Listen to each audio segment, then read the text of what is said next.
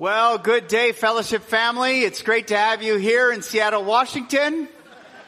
We're kind of getting their weather pattern this weekend. Glad that you're here. Hey, the good news is, with all this rain, last year, this was ShareFest weekend. So I don't like to work outside when it's like this. So next weekend, I looked at the weather forecast this morning. It's supposed to be 70 degrees and sunny. But what do they know, right? What do they know 7 days out? It's great to have you here. We're continuing this series called The Flow of Everything. And we're really looking at not only God being the source and sustainer of everything in our lives, but what does it look like when the source of everything pours everything into our lives? What does that look like? Because last week we looked at the simple principle that God is the source of everything. There's no bones about it. In the scriptures, as you read, God is the source. He's the giver. He's the maker. He's the sustainer of all things. And therefore, if God is the source of everything in our lives, then everything we have is a resource. It's a resource. So today I want to kind of look at it. What happens when God's resources hit your life? What's the pattern of things when they come into your life? And we've been talking about rivers because rivers show us a source. They have a source that there's the headwaters of every river, and it flows down and it gives life and abundance to the land around it. In just a month, I'm going to be going to Israel. And when you go to Israel, the one key river there is the Jordan River. You can't travel there without really seeing it or understanding it or wanting to understand a little bit more about it. As you approach from the south and you look on the mountains, it's basically desert and barren all around it. But then there's this fertile crescent of land, all lined up with the Jordan River. The Jordan River gives life and abundance all around it. And from the dawn of civilization, people have been walking through that area, staying close to the Jordan River because they could have water for their families or for their flocks.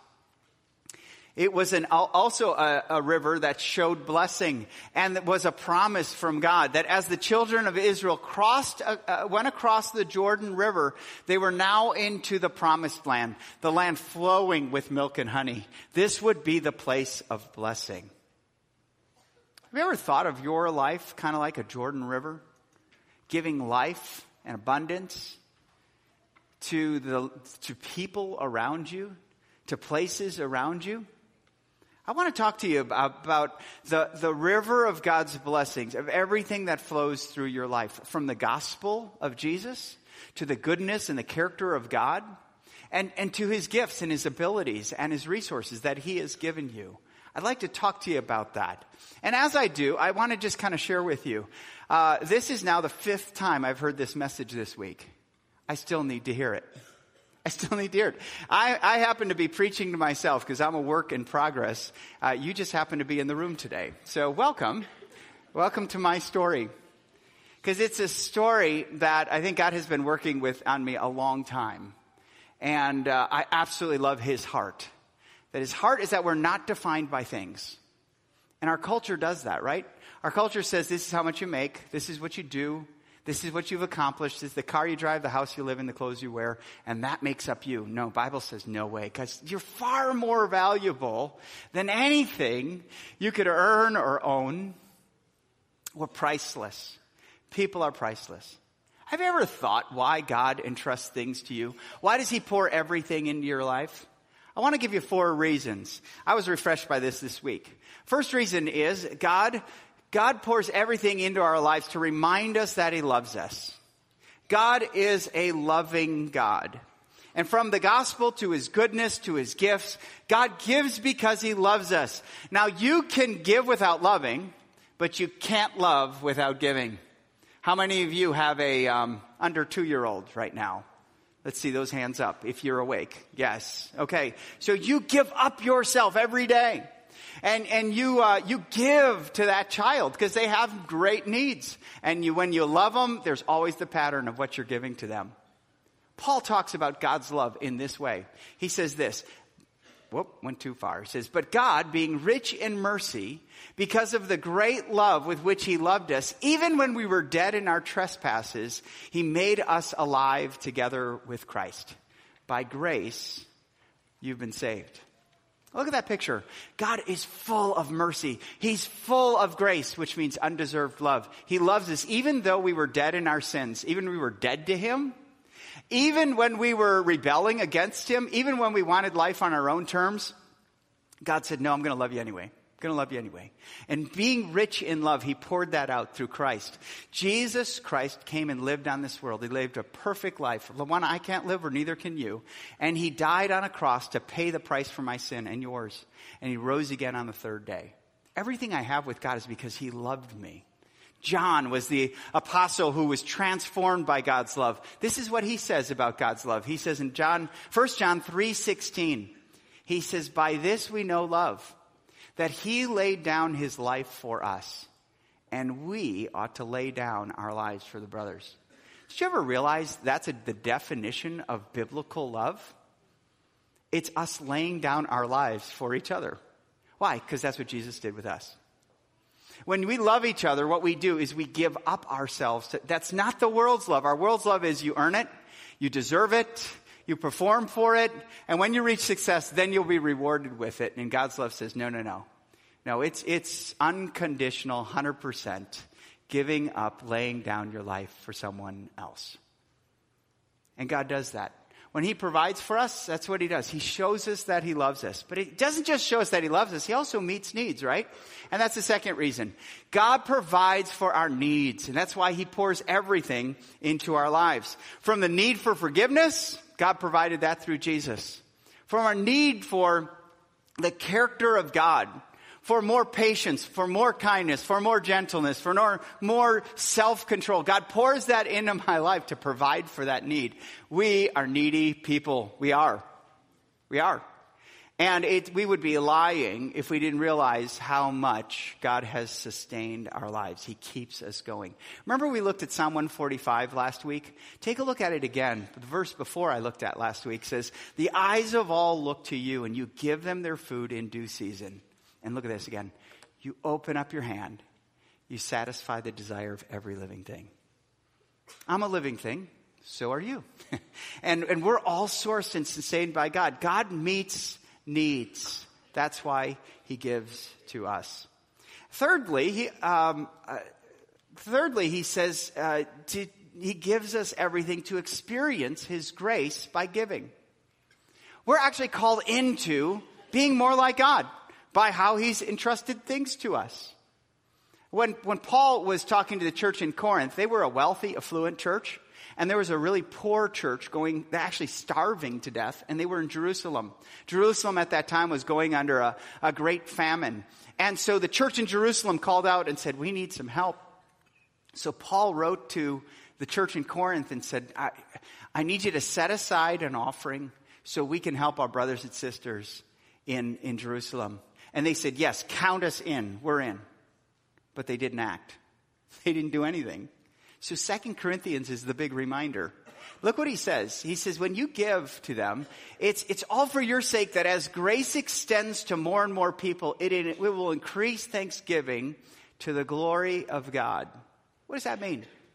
What he meant was that as you give and needs are met in Jerusalem, people are going to go, thank you, God. Thanks for providing these resources. Thanks for providing food. And as a result, God in their lives is going to become greater.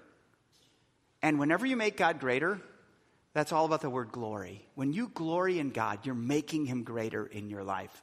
When you give to the Lord, you are making him greater more than all the other things in your life. That's why we're called to give our first and our best, not our last or our leftovers, because we make God greater. He's not a side issue in our lives. He's the source, the sustainer, and the center of everything we have. But then, the final reason God gives us is not only to share in his grace, but also to invest in eternity. Folks, you've been here. Some of you have been here for a long time, so you know we talk about this a lot. What three things last forever? God, his word, and people. Great, yes. God, he's from everlasting to everlasting. He is Lord, right? The flower fades, the grass withers, but the word of the Lord lasts forever. And people are eternal. People are priceless. You're worth far more than what you make. You're worth far more than what you drive or where you live. You're worth far more than the next upgrade, the next whatever else. You are priceless. And you've been bought with a price. And as a result of the worth that God has given us by sending Jesus to live, die, and rise again from the dead, we're called to not live for the things that are seen, but the things that are unseen. Paul reminds the church to do this. Take a look at that continuing passage in 2 Corinthians 4. He says in verse 18, we look not to the things that are seen, but to the things that are unseen. For the things that are seen are transient, or another word for that is temporary. But the things that are unseen are eternal. We're called really then to live by faith with everything God has given us. Why did he give it to you? Because he loves you. He wants to provide for your needs. He wants you to share with him in the grace of giving. And he wants you to invest in eternity, things that last. When you give to advance the gospel in the lives of people, when you give to meet a need, a physical need in someone, I mean, you are reflecting the source and the sustainer of everything.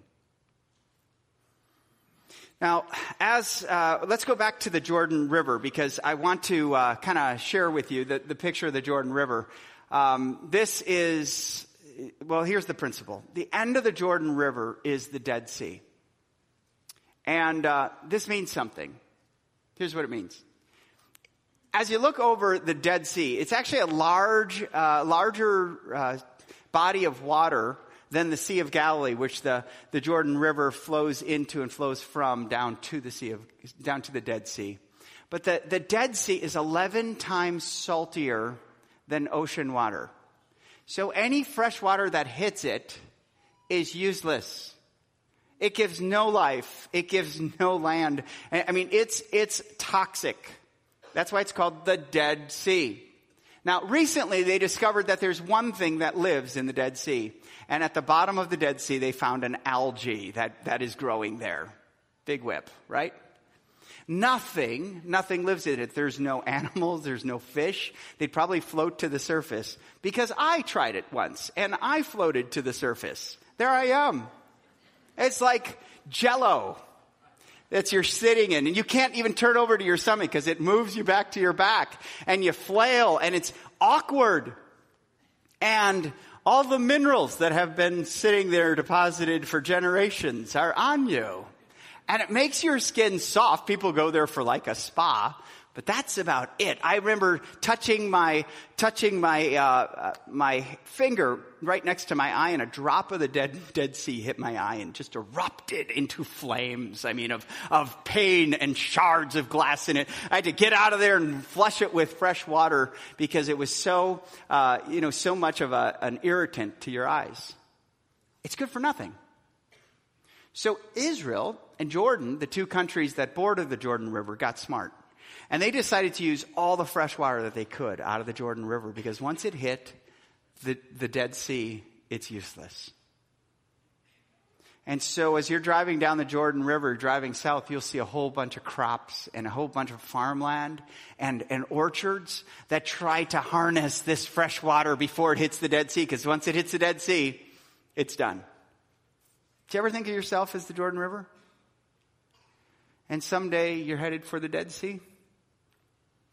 And everything that you prepare here on earth, everything that you have here on earth, once it hits the Dead Sea, once you hit death, what good will it be? Really? I know you go, whoa, I want to save up millions and millions and give it to my children. I have seen kids destroyed by that mentality.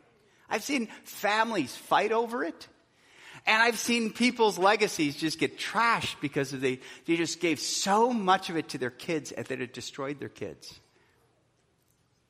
Folks, the Dead Sea in our lives is death. So how are we living in a way that our lives are more like the Jordan River than the Dead Sea? So that when things hit us, when the flow of God's blessings hit us, we give life and abundance and provide provision to people around us, rather than having it kind of just stagnate with us.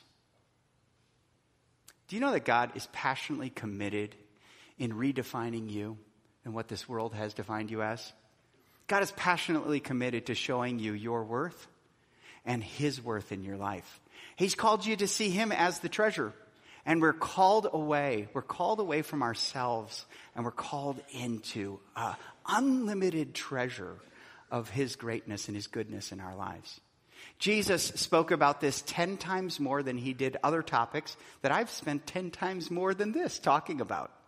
Which means he's passionately committed, especially in our culture that tends to define you by how much you make or what you own or what you have or the success that you've made. He wants us to realize what lasts forever and what will easily fade away. And he shows us in Luke chapter 12. So if you have your Bibles, turn with me to Luke chapter 12. Luke chapter 12, Jesus is teaching, and we aren't told this guy's name, but he just comes up. Let's take a look at this. He says, someone in the crowd said to him, verse 13 of Luke 12, "Teacher, tell my brother to divide the inheritance with me." But he said to him, "Man, who made me a judge or arbitrator over you?" And he said to them, "Take care and be on your guard against all covetousness. For one's life does not consist in the abundance of his possessions." And he told them a parable, saying, "The land of a certain rich man produced plentifully. And he thought to himself, 'What shall I do? For I have nowhere to store my crops.' And he said, 'I will do this. I will tear down my barns, and I will build larger ones. And there I will store my grain and all my goods. And I will say to my soul, Soul, you have ample goods laid up for many years.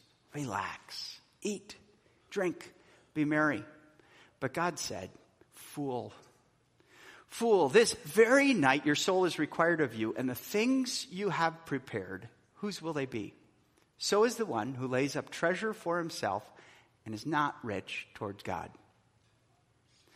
I want to kind of put down the anchor on this passage because I think it really can define in us of what a life could look like if you focused on the riches you already have from God through faith in Christ, rather than the things you don't have by comparing yourself with people around you.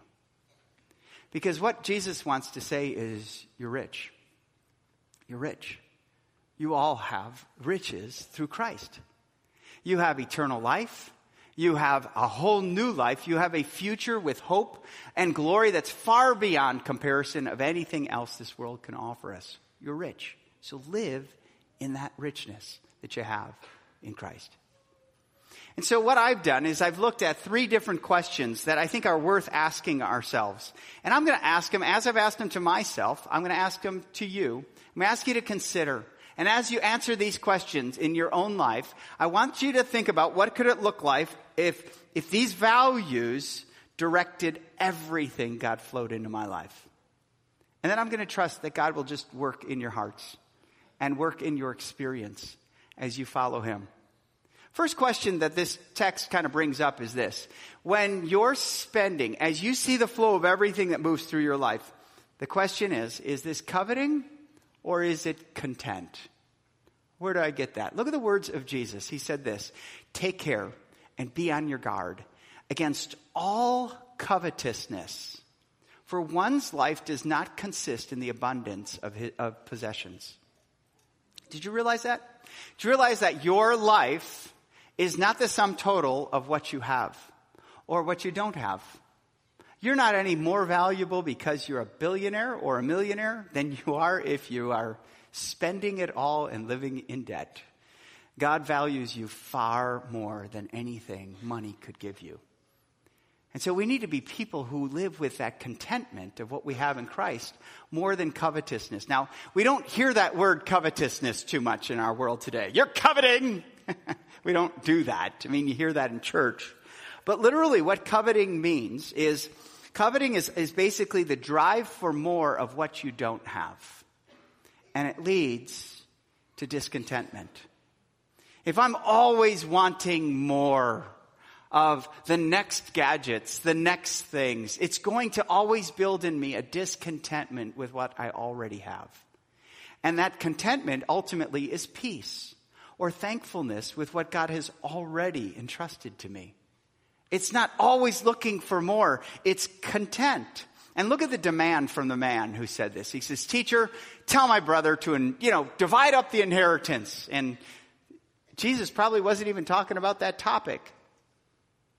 And all of a sudden he hears this demand. He says, "I'm not a judge. I'm not an arbitrator over you." And then he looks at his disciples and he says, "Hey, guys, take care. Take care against all forms and be on guard against all covetousness." Why does he say that? Because coveting is sneaky. It is.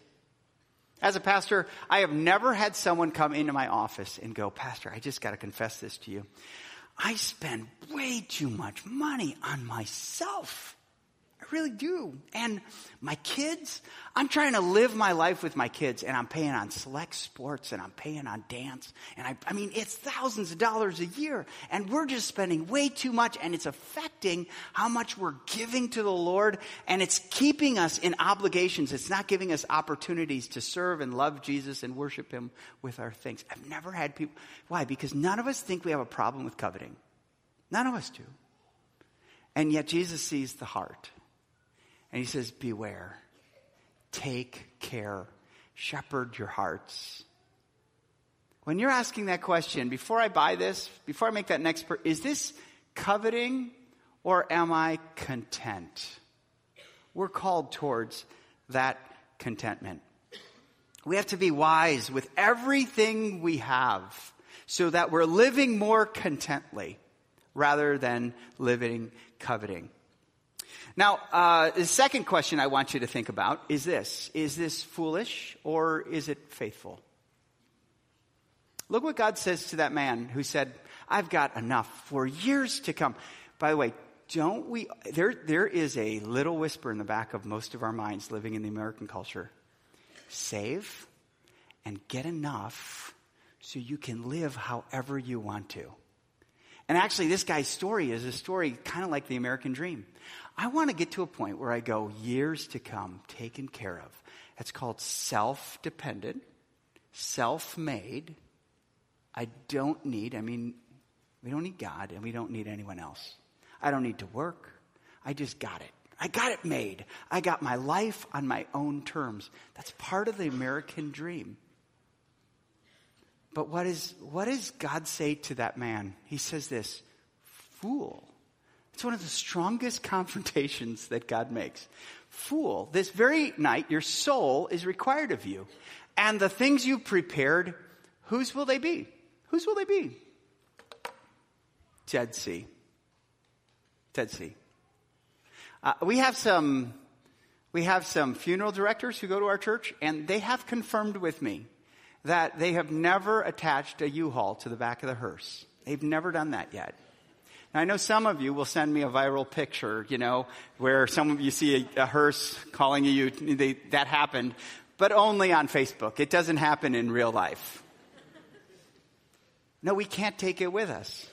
So what we do, will it last forever, or is it something that's just spent up and flows to the Dead Sea?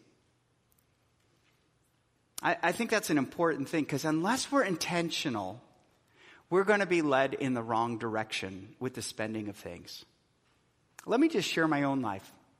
I remember when I was in high school, and everyone, okay, I'm going back to a bad memory. Everyone saw me as the prep, okay? And one thing preps were the Izod alligator. Remember that? That was before the Ralph Lauren little polo guy. It was the alligator. That was a picture of success and wealth. And so that's what I wore. That was my shirt in high school. And I had so many of them. And I found my identity in the alligator. You know what the alligator is now, right now? He's in outlet malls. Not worth much. Sorry if you're wearing one, by the way. So I got out of high school, and then I started investing in music. Guess what was invented when I went into college? The CD. Compact disc. Ooh. And I was so thankful because I was so tired of the 8-track cassette. You know what we're talking about, the 8-track? They were like that big. And the case was like this big. You'd put in your car. And right in the middle of your favorite song, they would fade out. It would go, and then it would fade back in. It just ruined the song. Some of you young people, you had no idea how hard we had it when we were growing up. But I collected CDs, and I mean, I just had a library of these, and people would come over and go, ooh, wow, look at all those CDs. Yeah, I like music. Can I tell you how many one-hit wonders are in those CDs? And they're not even known today. We laugh. I go, what in the world? Duran Duran, really? Really? And I look at that now, and I just go, how foolish was that of me? But then it became a car. And I just didn't need a car. I needed a Mustang GT convertible with white leather. I mean, it was smoking hot. It was awesome. And I could light up the tires just by punching on it and shifting it into gear. The back end was so light with a 5-liter engine. It just smoked. And then one day, while I was in college, I was pulling out of the business school, had my laundry in the back, and I punched it, and the whole top part of my laundry went right off the back of the car, landed on the road, and there my underwear and socks on the road, and I just kept going. And some of the guys in my business class on Monday, because that was a Friday, when I came in the room, they all stood up and went, foolish, foolish. I remember, though, when God started to work in my own heart as I was in seminary, and I was out of money. And I was wondering, how is God going to provide for me? And I got offered a job throwing Dallas morning newspapers in the morning. It was a business route. It was from 2:30 in the morning till 7 every morning, and I did that. And it was crazy. But you know what? God provided for my need. And I started realizing that everything I have is from Him. So I started to give to Him. Even though I was a poor seminary student, I started to give in relation to what He gave me. And He met my needs. And my life, I've always done that from that point on. And I've started moving away from, and I'll tell you this, I could probably still go move right back into foolishness. I have a fascination with gadgets, so I like it. The next gadget, I can move back into foolishness, but I'm thankful that I'm getting a greater appetite for what it's like to be a faithful servant of God. Faithful with everything God has given me. From the gospel, I want to give that away to others. From the character of God, I want to reflect that to others. From the gifts that God has given me, I want to give that to others and give that to advance the kingdom of God in my generation. I want to be a part of that. I don't want to be left out. I don't want to be on the banks of the river watching water flow by me without being in it, experiencing what God can do. And God's taught me that. It's been through foolishness, but thankfully He's built faithfulness in me. So, are we living in a way that God could entrust us with more? Have you ever thought of maybe you're at where you're at financially, and God is saying, what will you do with what I gave you so that I can give you more?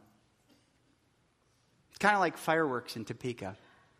We moved here 15 years ago. We had an 18-month-old, a 4-year-old, and a 6-year-old. We had no idea what fireworks were like in Topeka. And it was crazy. I mean, you give more to fireworks than you do to the Lord. You really do. And you buy up all these fireworks, and it just goes up in smoke. But what do you start with when you're a parent? You start with a sparkler, right? And you say to your kid, here, I will light it, and you will stand still. You will hold it out. And as I light it, you will look in awe and wonder as it ignites in front of you. You will not swing it around. You will not point over to your brother. You will just hold it. And then the kid starts enjoying it. Then you move to snakes. You know what I'm talking about? Little black thing. You light it up. Whoa, look at that. And you breathe in the smell because you like the smell of the snake, right? And then you move to other things. The Roman candle. And Dad holds up the Roman candle. Kids stand far back. You know, we go there, and eventually they start learning. As they're responsible with the sparkler and with the snake, you give them more things, right? What if God gave you things like that? What if He gave you a sparkler right now? And you're taking that sparkler and you're whipping around and you're pointing at someone and you're burning people down. You're burning down the house with the sparkler. Why would He ever give you more? Really? Because here's the reality. It doesn't matter how much you make. It doesn't. If you're living beyond it, it's still eating your lunch. I've counseled families who are making well into 6 figures a year, but they're living on 106% of their income. It doesn't matter. They aren't receiving joy. Things are more life is an obligation. It's not an opportunity to give and bless. It's just become a Dead Sea. And it just becomes greater and greater. Instead of them owning things, things own them. And you don't want to live like that. None of us want to live like that. We want to hear God say, well done, good and faithful servant. We don't want God to say, fool. I don't want that strong confrontation. And I know this isn't about guilt and shame, but I think there's a desire in all of us to have our lives be more than just one more thing, collecting one more thing, having life. And by the way, being the culture knows you really well. You can be just looking at something on Amazon and all of a sudden you flip over to Facebook and all of a sudden, oh, there's that thing right there. I was just looking at that thing. How do they know? They know. They know what you've been looking at. They know who's been naughty or nice. They know who's spent and who didn't. And they mark it because they know how you make decisions. When we're making foolish decisions, it's easy to see that. When we're making faithful decisions, it bucks the trend of this world. But it really points your life and your contentment and your focus to things that last forever. Foolish or faithful? Final question. Here it is. Is this, when I spend, is this worshiping things or is this worshiping God with my things? Because here's the picture. God says, you are rich.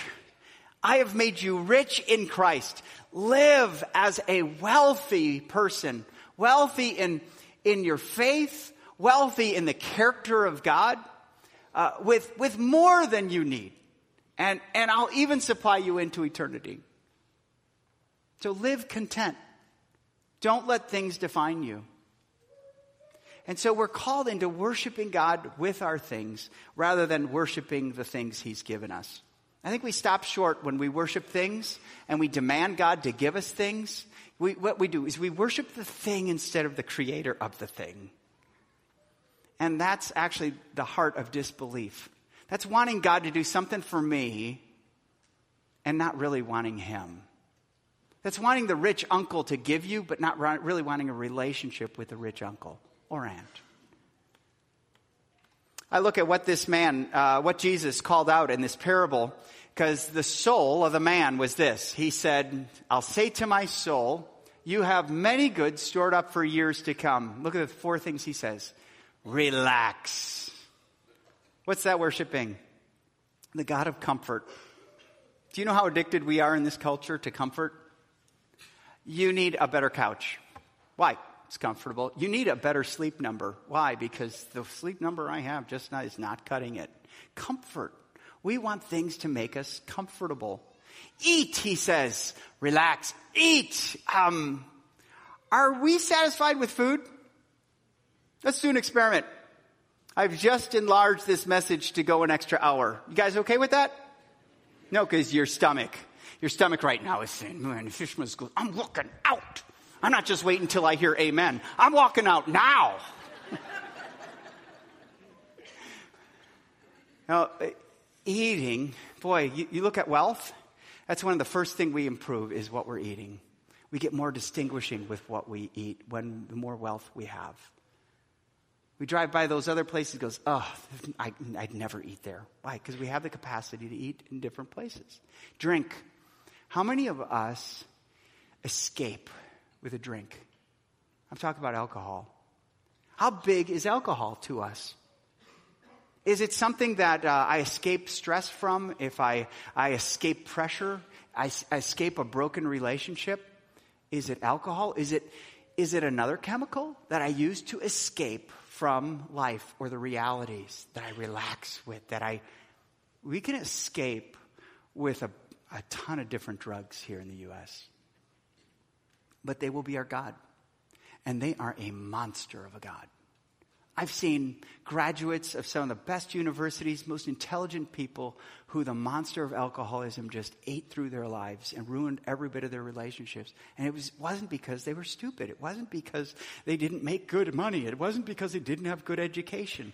It's because they worshiped escape more than they did the Savior, the deliverer of their souls.